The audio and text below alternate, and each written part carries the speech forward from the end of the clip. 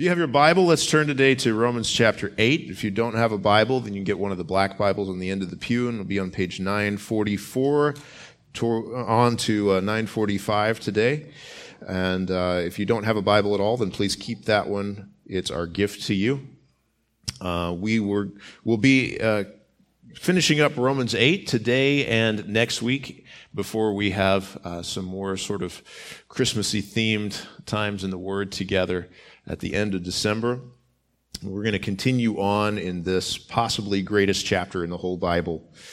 So I'm going to start reading at verse 28, but we're going to be in verses 31 through 35 today, but I'll just give us the context starting at 28. And we know that for those who love God, all things work together for good, for those who are called according to his purpose.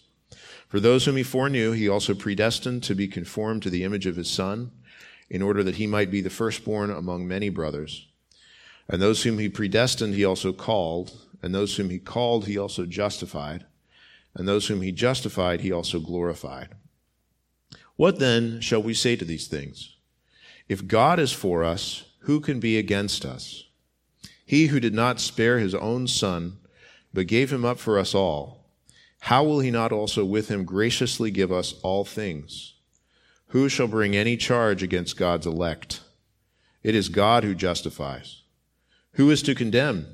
Christ Jesus is the one who died, more than that, who was raised, who is at the right hand of God, who indeed is interceding for us. So that's where we are today, starting at verse 31. If God is for us, who can be against us, is the idea. You guys may be aware that the World Cup has been going on, and the U.S. was playing in it until yesterday. And there was a great headline from the Babylon Bee yesterday: "Nation relieved to no longer have to pretend to like soccer." Sorry for those of you who genuinely do, but there you go. But one of the things that I heard about this week was that some of the best soccer players who have ever lived never competed in the World Cup, because the other players from their home countries were just not quite up to their level. They couldn't have a team that would get them there. And just in that same way, sometimes there are football players who could be some of the best in the world, but never go to the Super Bowl. There's baseball players who have been some of the best of all time and never went to a World Series, because it's not just about them. They have to have the team behind them. They have to have those who would be on their side. And Christians sometimes wonder if we're going to make it to the end. Are we going to make it to the World Cup? Are we going to make it to the Super Bowl? Are we, just very simply to put it, are we going to make it to heaven? Well, I have good news for you, Christian. You have something a whole lot better than a good team on your side. You have something a whole lot better than the possibility of making it to the end. According to Romans 8:31, Christian, God is for you. God is on your side. And if God is for us, then who can be against us? Yes, you will make it, Christian. You will. Absolutely, because of God. That's what this is all about. We wonder, will we make it? And this says, we have God. If God is for us, we will be victorious. It starts out in verse 31 and says, what then shall we say to these things? Which kind of says, hey, there's a whole lot that came right before this. You should notice things like that as you're reading your Bible. When you start off in a verse that says, these things, what then? It's saying something has come before this that you should have in mind. Now, there are those who have different interpretations of exactly how much that came before this he's talking about right here. Now, certainly, he's at least talking about what came in verses 29 and 30. That there are those that we call, this is the golden chain of redemption, as we talked about last week, that he foreknew, that he predestined. Those whom he predestined, he called. Those whom he called, he justified. Those whom he justified, he also glorified. So he said it pretty plainly. God had a plan from before the foundation of the world, and those that he's going to save to the end. There's no doubt about it. There is nobody who's going to snatch Christ's sheep out of his hand. But probably he's not just talking about those verses. He's probably not even just talking about verse 28, that for those who love God, all things work together for good, for those who are called according to his purpose. I think he's including that as well. But I'm persuaded that he's talking in verse 31 about these things. What shall we say to these things? He's talking about everything that goes all the way back to chapter 5. Now, of course, this is a whole book of the Bible that we're in, but it's all set up together, and it's set up in sections and thoughts. And all the way from chapter 5 to the end of chapter 8 is all about the assurance of salvation for those who have faith in Jesus. The first 4 chapters are all about the fact that we can't be saved by our works. We are saved by faith alone. But then for those who have faith alone, he comes in at the beginning of chapter 5 and says, therefore, since we have been justified by faith, we have peace with God through our Lord Jesus Christ. And you would think, well, do we have peace with God even if we were born in Adam and still sense that we have a sin nature that we fight against? And he goes on and he says, yes, you were dead in Adam, but now you're alive in Christ. He's going to keep you. Well, what about the fact that we have to fight against sin? Well, he says, you're no longer a slave to sin. You're now alive in Christ. You're now you can now present your bodies as instruments of righteousness. You're now a slave to righteousness. And then in chapter 7, boy, you're no longer under the law, you're under grace, but we still feel that struggle against sin. And sometimes we feel that struggle against sin, and it's so heavy on our conscience that we could cry out, wretched man that I am, who will deliver me from this body of death? But the answer is this for believers: thanks be to God through Jesus Christ our Lord. So that we get to chapter 8 and it says, there is therefore now no condemnation for those who are in Christ Jesus. Even in our fight against sin, there is no condemnation. And even in our suffering, there is no condemnation. There is no separation. These are the 2 big problems, the 2 big categories of problems that came into the lives of human beings after the fall of Adam into sin, is the ongoing presence of sin and the ongoing presence of suffering. Before man fell into sin, human beings, that's Adam and Eve, they were holy and they were happy. But since that time, human beings have fallen to be sinful and suffering.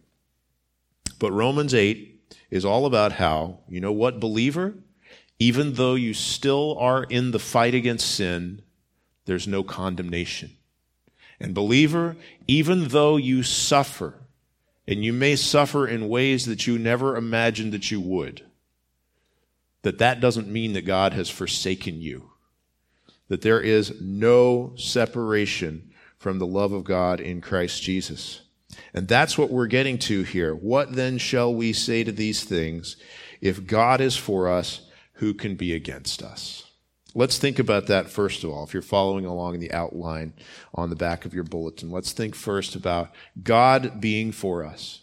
He's speaking here these words of encouragement. And when we think of the word encouragement, we think of, getting a little bit happier, but there's also an element here of what I'm trying to get across is that he is trying to give us courage in the face of potential fear that we could be lost or that those who would be against our faith could prevail. He says, he's saying here, take courage because God is for you. And if God is for you, then who could be against us? Now, what does it mean for God to be for us? Sometimes you could think of it like a cheerleader or just like fans on the sidelines, right? Well, he's for you. God's saying, go get him, go get him. It's a lot more than that. You can cheer for a team and do everything that you possibly can to try to encourage them, and yet the other team's just too much for them. God is for us in a much bigger way than just cheering us along. God is for us in terms of being the one who actually does the winning, being the one who gives us the victory. If God is for us, who can be against us? Means something like this. When you think of Exodus 14, as the Israelites were running away from the Egyptians, God had brought them out of the land of Egypt, and the Egyptians had finally given up after the end of the 10 plagues and with all of these dead firstborn sons and said, get out of here, Israelites. Get out of here, Hebrews. I think that's the word they used. But they told them, to go. They gave them all of these riches, but then as they were out in the wilderness, the Egyptians changed their minds and decided, no, after all, we don't want to let them go. We're going to chase them down with our army. And so you have this group of unarmed civilians who's out in the desert, and they get right up against the Red Sea, and then the greatest, most powerful army in the entire world at that time is coming and approaching on the other side of them. And they have, on the one side, well, we could jump in the sea and drown, or on the other side, we could stay here and maybe punch one or two guys in the face before they kill us, and that's about all we could do. But we're doomed out here. But here's what God says through Moses. Fear not, stand firm, and see the salvation of the Lord, which he will work for you today. For the Egyptians whom you see today, you shall never see again. The Lord will fight for you, and you have only to be silent. That's pretty amazing, isn't it? That's not the Lord saying, I'm going to cheer you on. That was the Lord parting the Red Sea, performing a miracle like it was never seen before or since, to make the water pile up on the two sides so that they could walk something like 17 miles across on dry ground, and then to smash those waters back in on the Egyptian soldiers on the other side. And there's time after time after time in the scriptures where people are encouraged through those kinds of words. Take courage. Do not fear. The Lord is for you. Be strong and courageous, Joshua. Those kinds of things. Well, this is one to us. This is one to all of us as believers. If God is for us, who can be against us? Now, one of the answers to that question of who can be against us is lots and lots of things can be against us. There can be, as it's about to go on and say in verse 35, tribulation and distress and persecution and famine and nakedness and danger and sword and, in fact, death in verse 38, or angels or rulers or things present or things to come, or height or depth, or all kinds of other things in creation.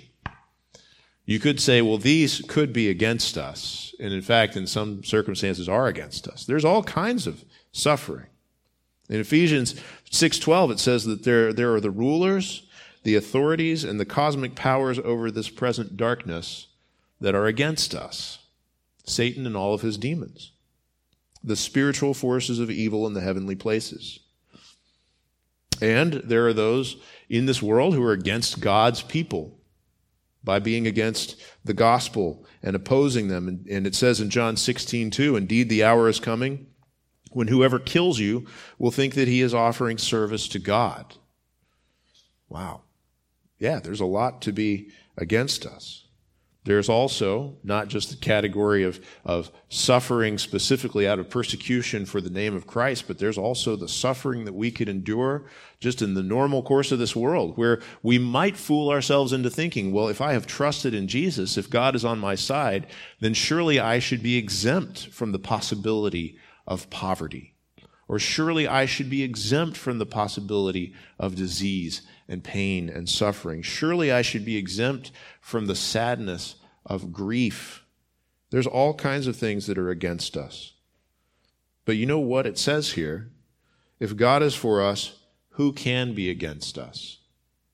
The point is not that there will be never anybody who's against us in our faith, or that we'll never suffer or never face anything bad. The point here is, if God is for us, there is no possibility that we are going to come out in hell in the end.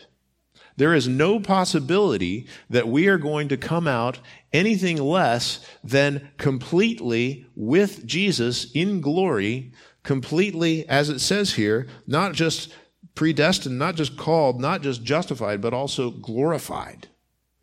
We are going to be okay, Christians.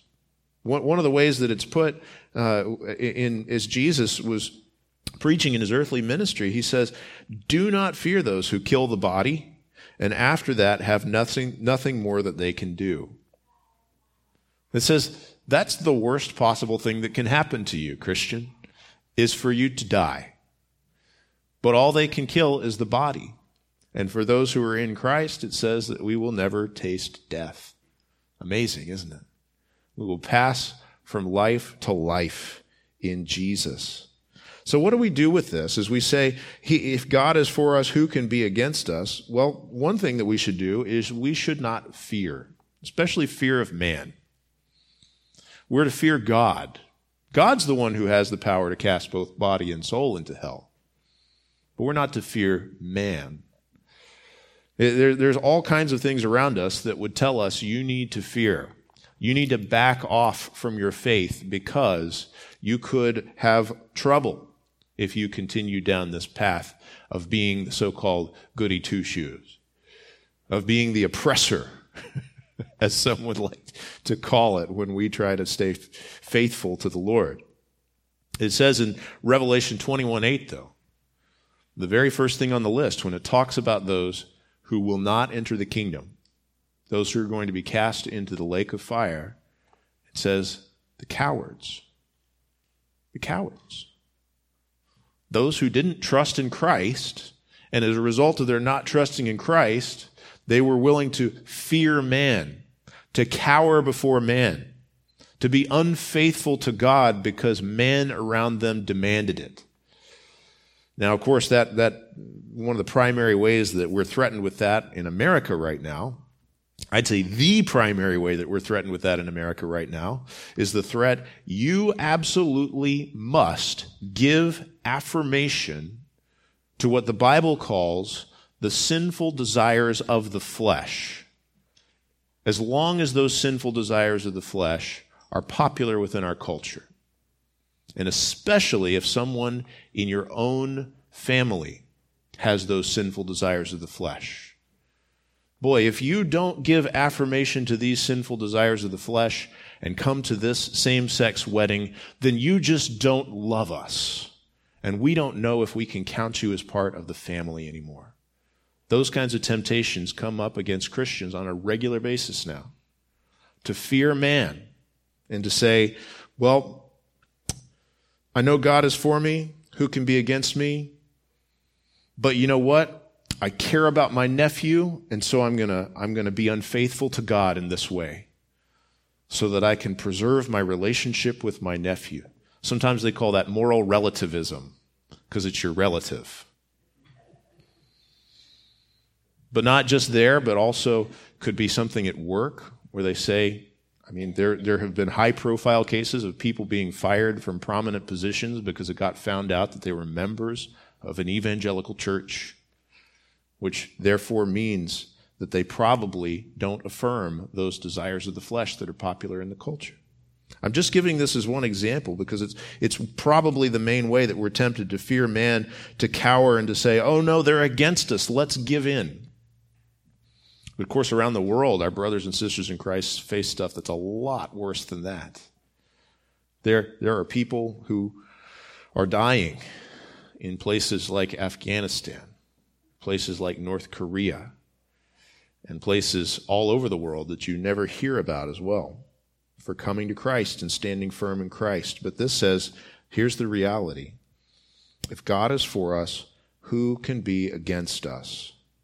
And the answer is no one. No one can prevail against us if God is for us. Now, one other thing to think about with God being for us, what if I am convicted of my sin? And I look back and I say, I think I trust in Jesus, but how could I have done what I did? Now, the call of God in that is to repent. Sometimes that repentance is going to involve discipline. Sometimes it's going to involve earthly loss. It's going to involve confession. Might involve tears and mourning over that sin. But here's the big question. Is God going to turn against you for your sin, believer? No, He's not. Believer, when you're in Christ, God is not against you for your sin. He is for you against your sin. I didn't make that up. Don't quote that and say, Daniel Wigginton. I don't know who made that up, but I love it. Believer, God is not against you for your sin. He is for you against your sin. And so even if you say, but my sin could be against me to carry me down to hell, you go to this. There is no condemnation for those who are in Christ Jesus. And if God is for us, who can be against us? Who can be against us? Throw yourself on the mercy of Jesus. Draw near to God, and he will draw near to you. He'll do it. He is gracious and merciful, slow to anger, and abounding in steadfast love. And it's been shed for us. His love has been shown in the shedding of the blood of Christ on the cross for us. But another thing, just before we get off of verse 31, if God is for us, who can be against us? Let's not be against each other. As brothers and sisters in Christ, it says right here, God is for us. And that doesn't just mean for you individually. It also means for the other people who are trusting in Jesus. Could be your fellow church members, could be people out in other churches, could be people across the world, could be people who legitimately have some things wrong, and yet they're trusting in Christ, and there are brothers and sisters in Christ. And even if we have to have discussions sometimes of how can we resolve these misunderstandings and these disagreements and those kinds of things, let's not be against each other. Okay? Let's be for each other against our sin, just like God is for us against our sin as well. Second thing that it tells us here is that God is for us in giving his Son and giving us all things. This is verse 32. It says, he who did not spare his own Son, but gave him up for us all, how will he not also with him graciously give us all things? Here's the evidence that he brings in. When he says, if God is for us, who can be against us? He says, look at this. God didn't spare his own Son. If you were going to think to yourself, well, what could God hold back? There's all kinds of things that God could hold back. God owns everything. He's the creator and sustainer of the whole universe. But listen to this. God didn't spare his own Son. God the Father did not spare God the Son, but it says he gave him up for us all. Just think about that. It says right here that God gave up his Son. That means it was God's plan all along. This wasn't the kind of thing where God was trying to figure out what to do after sin came into the world. Oh no, I guess my son's doomed now.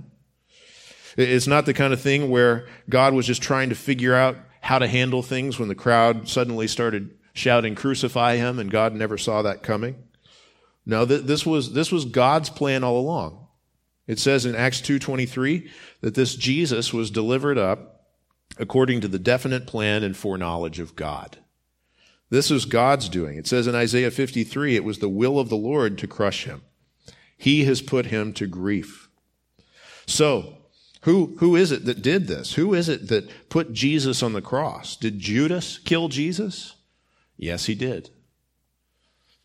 Did the Jewish leaders who gathered together and condemned Jesus to death, did they kill Jesus? Yes, they did. Did the Roman leaders who put on this trial and ultimately sent their soldiers to nail him to the cross, did they kill Jesus? Yes, they did. And what about that crowd, that jeering crowd who was around Pontius Pilate yelling, crucify him? Did they kill Jesus? Yes, they did. What about me? What about you? Did I kill Jesus with my sin? Yes, I did. But ultimately, it was God the Father who ordained the death of God the Son, Jesus, on the cross in his humanity to go and to take on our sin, to die for it, to put it away forever. This was the agreement. This is one of these things that's just so hard to wrap our minds around, and you could and maybe should spend your entire life contemplating this. How is it that God within himself, one God in three persons, Father, Son, and Holy Spirit, yet one God. What is that agreement within himself? Sometimes we refer to it as the covenant of redemption. But you see it here in places like this, that he did not spare his own son, but gave him up for us all. Well, that's not like God the Father saying, oh, sorry, Jesus, you really didn't want to do this, but here goes nothing.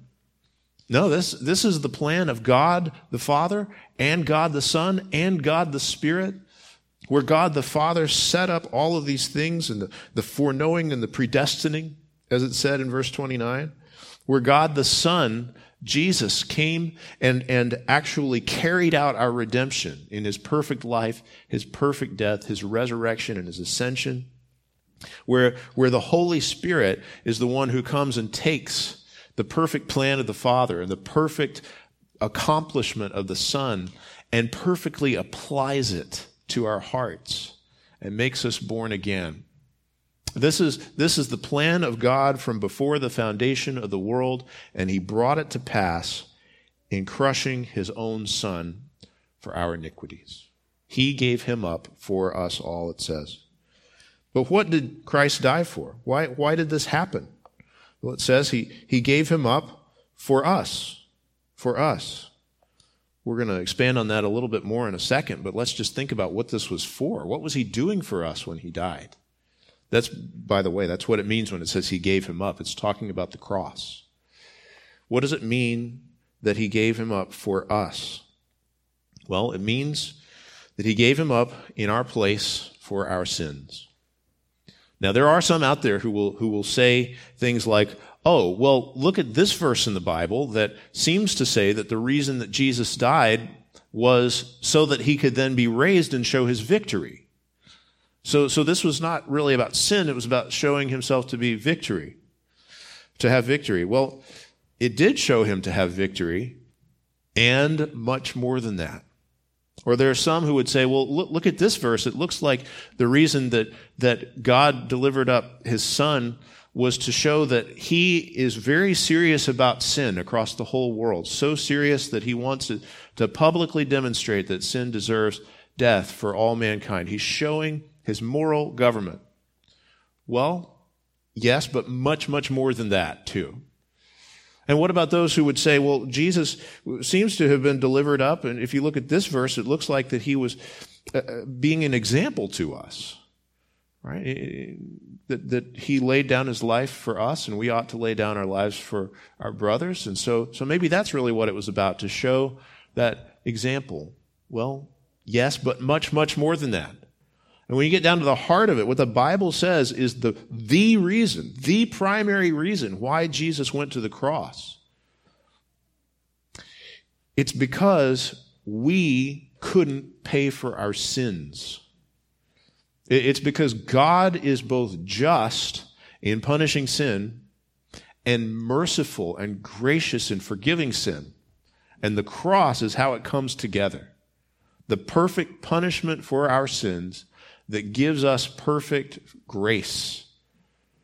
It's that he is paying the penalty for our sins as a substitute in our place. The theological term for that is penal substitutionary atonement. And theologians didn't make it up. Here it is in Isaiah 53. It says, he was wounded for our transgressions. He was crushed for our iniquities.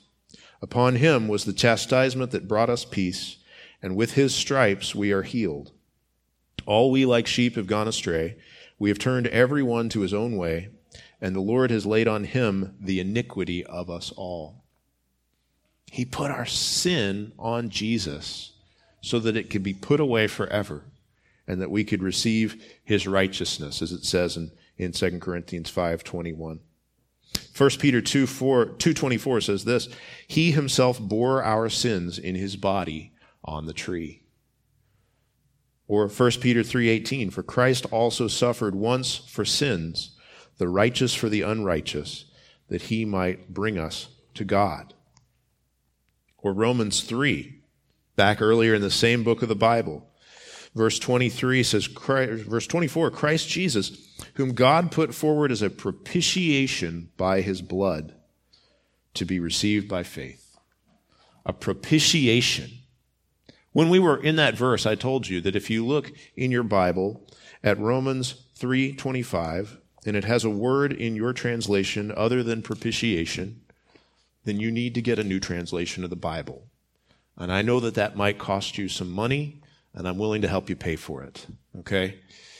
Because what that's saying is that there is not just a general sacrifice, not just a general kind of a, well, we hope this means something. This was a putting away of the wrath of God, a turning away, a satisfaction of the wrath of God for our sins in his death to pay for it once for all.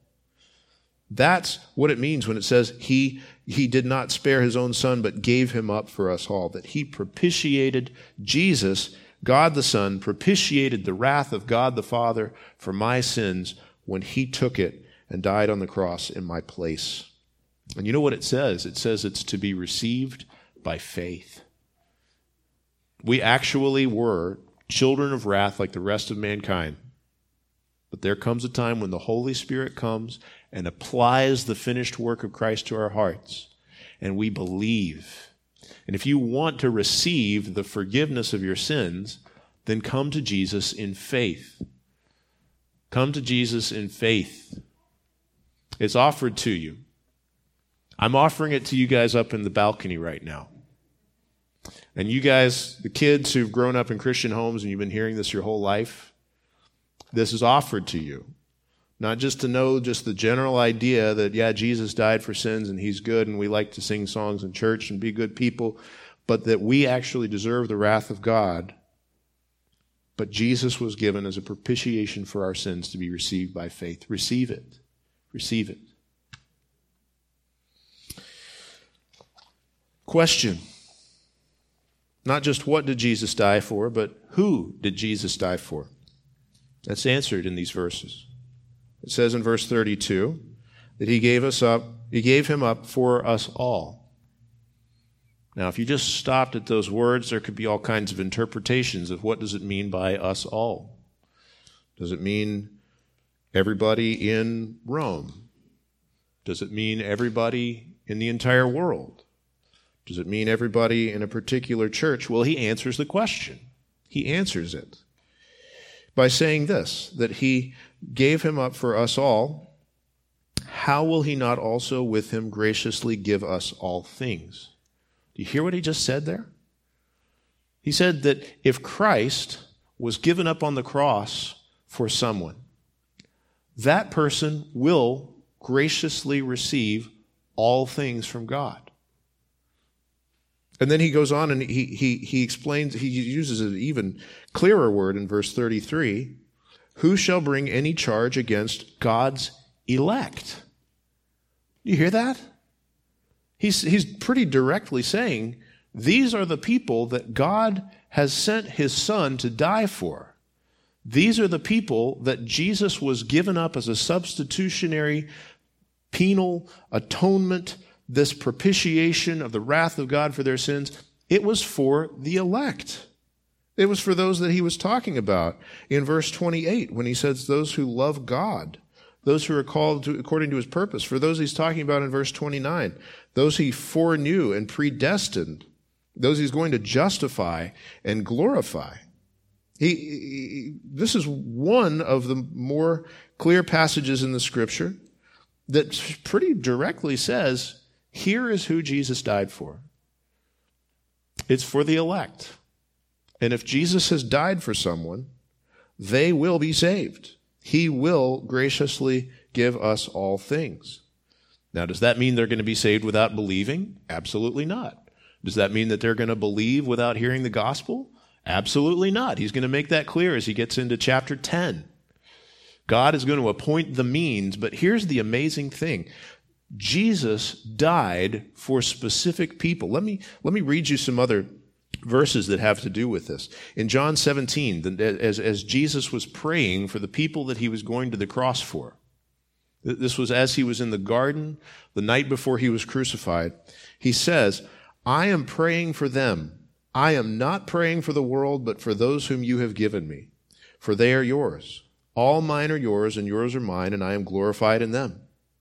And he says in verse 20, I do not ask for these only, but also for those who will believe in me through their word. See, he knew exactly who it was, every individual of all time whose sins he was taking on himself when he went to the cross. He knew you, believer, and he was praying for you specifically as he went to the cross. He says in John 10, I am the good shepherd, and I know my own, and my own know me, just as the Father knows me, and I know the Father, and I lay down my life for the sheep. He says, I know who it is that the Father's given me, and I'm laying my life down for them. Or Ephesians 5:25, it says that Christ loved the church and gave himself up for her. Now, some people would say, well, yeah, he loved the church and gave himself up for her, and he also loved everybody in the whole world and gave himself up for all of them. But listen to what it says about what will happen for those that he gave himself up for. That he might sanctify her, having cleansed her by the washing of water with the word, so that he might present the church to himself in splendor, without spot or wrinkle or any such thing, that she might be holy and without blemish. It's saying when Jesus has given himself up for someone, they are part of his church, and he will present them spotless before God. He absolutely will. It says in John 11:52 that Jesus died not only for the nation, but also for the children of God who are scattered abroad, which answers for us the question of why does the Bible sometimes say that Jesus died for the sins of the whole world? Well, it's because He died for the children of God who are scattered across the whole world. Or as he puts it in Revelation 5:9, by your blood you ransomed people for God from every tribe and language and people and nation. That means across the entire world, out of every tribe, tongue, and nation, there are specific people who are among the elect of God that Jesus has shed his blood and he will save them. And that's what it says here. If you're looking on your outline, it says Jesus never fails. I know that those of you who have been in this church a long time know that reality. Jesus never fails. He says in Isaiah 46:10, my counsel shall stand, and I will accomplish all my purpose. He says, I've got to go back to the text we're in. I don't want to get too far from it. He gave him up for us all. How will he not also with him graciously give us all things? That's the point. If Jesus has died for you, he will graciously give you all things. He's not going to fail. His blood is not going to be poured out for nothing. Not one drop of his grace is going to be lost. It's just like it says in Leviticus. You guys read Leviticus? I know a lot of you probably start reading Leviticus about February 1st every year. But if you've read through Leviticus, you may have noticed that when there's these instructions for giving sin offerings, and it could be for unintentional sins of individuals or unintentional sins of the whole people or for this sin or for that sin. But it just says over and over and over, the priest shall make atonement for him and he shall be forgiven. It's the same concept with Jesus. If Christ, the high priest, has made atonement for you, you shall be forgiven. You shall be forgiven. Not one drop of Christ's blood is going to be wasted on some potential atonement for some people who may or may not eventually make it to heaven, who may or may not suffer under the wrath of God for all eternity. If Christ has died for his sheep, he will bring them home, and no one will snatch them out of his hand. What do you do with that? Well, two things. Take comfort and take confidence. Take comfort, believer, when you think of the cross, to know that Jesus had you on his mind. He didn't just have a general sense of, boy, there's a lot of sin in this world and this sure is bad. He had you by name in mind, in his intention to redeem you by his blood. And he's not going to let you go. He will accomplish all his purpose. Take comfort in that, and take confidence in your evangelism. It's easy to think, boy, if we say that Jesus didn't die for everybody, then how can I possibly tell anybody to come to Jesus? Well, here's the confidence, though. Jesus freely offered himself to people. He said, "Come to me, all you who are weak and heavy laden, and I will give you rest." And we're called to make that same free offer, but with this confidence. If Christ has shed his blood for this soul right in front of me, they will come. The gospel will be effective. The Holy Spirit will apply the gospel to their hearts so that they will believe. Jesus' death will have actually purchased their faith. And we can have confidence as we go and share the gospel that Jesus is not going to fail. That we can say to them something like, not, "Jesus died for you and will you let it be wasted?" Because that's not possible. But we can say, "Jesus died for sinners just like you. And he offers you to come. Will you come? He made a propitiation for sin to be received by faith. Will you receive it by faith? Will you come?" And we can take confidence. God will save his people, even if they seem to us like the least likely possible people to believe. Because that's the only kind of people that Jesus saves. It's unlikely people. That's the only kind. Let's look at verse 33 and see that God is for us against all charges. Who shall bring any charge against God's elect? It is God who justifies. Now, are there charges that could be brought against us? Let me just ask you this. If you got brought into a courtroom and there was some really determined prosecutor who wanted to find some violation of some law somewhere in your life, you think he could come up with something? I hate to break this to you, but the answer is yes. Yes, he could. He definitely could.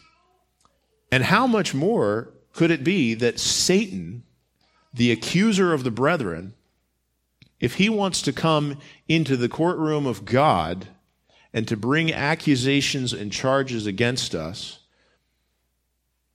and if you think about the things that he's seen you do, you think Satan has any charges that he could bring against you? Of course. But do you know what it says here? None of those are going to stand for God's people. None of those are going to stand for Christians. Who shall bring any charge against God's elect? It is God who justifies. The greatest picture of this, maybe the greatest picture of this in Scripture, is in Zechariah chapter 3, where the prophet Zechariah has a vision of the high priest Joshua. As the high priest is going into the temple, that Zechariah is allowed to see not just what's going on in the temple, but what's going on in heaven. And it says that there's this scene. He showed me Joshua the high priest standing before the angel of the Lord, and Satan standing at his right hand to accuse him. And the Lord said to Satan, "The Lord rebuke you, O Satan. The Lord who has chosen Jerusalem rebuke you. Is not this a brand plucked from the fire?" Now Joshua was standing before the angel clothed with filthy garments. You hear that? Satan would love to say, "Look, his garments are filthy." Now, of course, as he was standing physically in the temple, he wasn't wearing filthy garments. But in heaven, his sin was on display. And Satan was there to say, "Look, this man has no right to approach the throne." But here's what it says. The angel said to those who were standing before him, "Remove the filthy garments from him." And to him he said, "Behold, I have taken your iniquity away from you, and I will clothe you with pure vestments." And I said, "Let them put a clean turban on his head." So they put a clean turban on his head and clothed him with garments. And the angel of the Lord was standing by. You know what that means, believer? It means that God is the one who justifies. God is the one who's able to take away the filthy garments of our sin. God is able to, because of the blood of Jesus that's been shed for us, he's able to take our sin and to put it as far as the east is from the west. He's able to say, "I am he who blots out your transgressions for my own sake, and I will not remember your sins." That's amazing, isn't it? I will not remember your sins. So, we need to not be shaken by the accusations, by the charges of Satan, even if there is some truth to them, because it is God who justifies. Trust in Christ, and you will stand before God. Another thing, too, I mentioned this when we were saying that God is for us, that we ought not to be against our brothers. Don't get on the side of Satan as the accuser of your brothers. There's already a great accuser out there. He's at work, and he's going to be thrown down. And it says in Revelation, the accuser of our brothers has been thrown down, who accuses them day and night before our God. You may think to yourself, well, I'm just standing up for the truth. Well, maybe you're standing up for the truth. Maybe you're speaking the truth in love, but maybe when you're going after this broad idea of the church, maybe when you're talking about how many hypocrites there are everywhere, maybe when you are calling out faithful gospel preachers because of something that you disagree with them about, maybe you're standing as an accuser. Maybe your accusations are among those that cannot stand against God's elect, because it is God who justifies. Now again, does this mean we never call out sin? We need to be for each other against our sin, not against each other, not accusers of the brothers on the side of Satan. And then finally, it's God who is for us against all condemnation. You know, there's those charges that get brought, and then there's the sentence. It says right here, the charges against us can't stand, but the sentence against us can't stand either. And what's the reason? Verse 34, who is to condemn? Christ Jesus is the one who died. That's the first reason that the judgment will not come upon us, believers. We will stand in the day of judgment because Christ has died for us. God so loved the world that he gave his only Son, that whoever believes in him should not perish. That perishing is the condemnation that it's talking about. We would not be condemned, we will not perish, but instead will have eternal life. It's by faith in the crucified Savior that we have eternal life. We're not condemned. But he says even more than that, not just because of Christ's death, but because of Christ's resurrection. More than that, who was raised, as it says in Romans 4:25, that he was delivered up for our trespasses and raised for our justification. Guys, if Jesus hadn't been raised, you'd be doomed. I'd be doomed. We'd all be doomed. Jesus would still be somewhere trying to finish paying for our sins unsuccessfully. But that's not who Jesus is.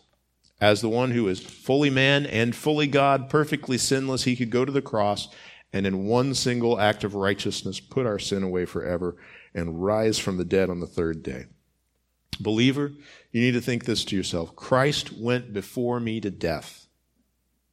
He finished paying my penalty, and he got up alive. I'm going to be okay. And it's because of Christ's authority. It says he was raised and is at the right hand of God, who indeed is interceding for us. He's at the right hand of God. It's just like he told his disciples when he was leaving them and ascending into heaven, all authority in heaven and on earth has been given to me. He's reigning on the throne right now, and he's the one who's redeemed you. This is the way Charles Hodge put it. Christ is exalted to universal dominion. All power in heaven and on earth is given into his hands. And if this is the case, how great the security it affords the believer. He who is engaged to effect this salvation is the director of all events and of all worlds. Guys, the one who took your condemnation is the one who's in charge of everything. Everything. You're going to be okay. And it's because of Christ's intercession. It says he's at the right hand of God, who indeed is interceding for us. We talked earlier in the book of Romans in verse 26 about the Holy Spirit interceding for us. And the Holy Spirit sort of helping along our prayers when we don't know how we ought to be praying. He fixes them on the way up. And Jesus is interceding for us in things that you never thought to pray for. He was praying for you in the garden thousands of years before you were born. He ascended into heaven, and he has been bringing the things that you need to the Father for that entire time. He's been taking the blood that he shed and applying it on the mercy seat of heaven, interceding for us. Hebrews 9, when Christ appeared as a high priest of the good things that have come, then through the greater and more perfect tent not made with hands, that is not of this creation, he entered once for all into the holy places, not by means of the blood of goats and calves, but by means of his own blood, thus securing an eternal redemption. That's what he's doing. He's taking the blood that he has shed and applying it and interceding for us and preparing a place in heaven for us. Heaven wouldn't be ready for you if not for Jesus going there and preparing the place. And you would definitely not be ready for heaven if not for Jesus doing that. But he is there, and he is making sure you're going to make it and praying exactly the right things for you. And you can just remember, the one who died for me, he rose victorious. He rules over everything. He's the one who's making sure that everything goes according to plan for me to make it to glory. I'm going to be okay. Trust in Christ, the propitiation by his blood to be received by faith. Receive it by faith. And as those who've received it by faith, you can have this confidence. If God is for us, no one can be against us. Let's pray. Father, thank you for what Christ has done for us, to shed his own blood for us, in our place, for our sins, by name. Lord, I pray that you'd give us just an overwhelming comfort and confidence. Lord, I pray that, Lord, that you would carry us all the way home. We know that that's a prayer that you will answer. We won't be snatched out of your hand. Thank you for what Jesus has done for us, to die, to rise from the dead, to ascend to the right hand of the Father, to intercede for us, to make sure that we will make it. Father, I pray for the many situations that are represented in the people right around us right now. There's all kinds of things where there are feelings of people and circumstances and the spiritual forces of darkness being against them. Illnesses and difficulties and pains. Lord, I pray that you would grant them by the power of the Holy Spirit and by the finished work of Christ. Lord, grant them to have courage and confidence, to stay firm, to hold fast to the end, and receive that crown of life. And it's in Jesus' name we pray. Amen.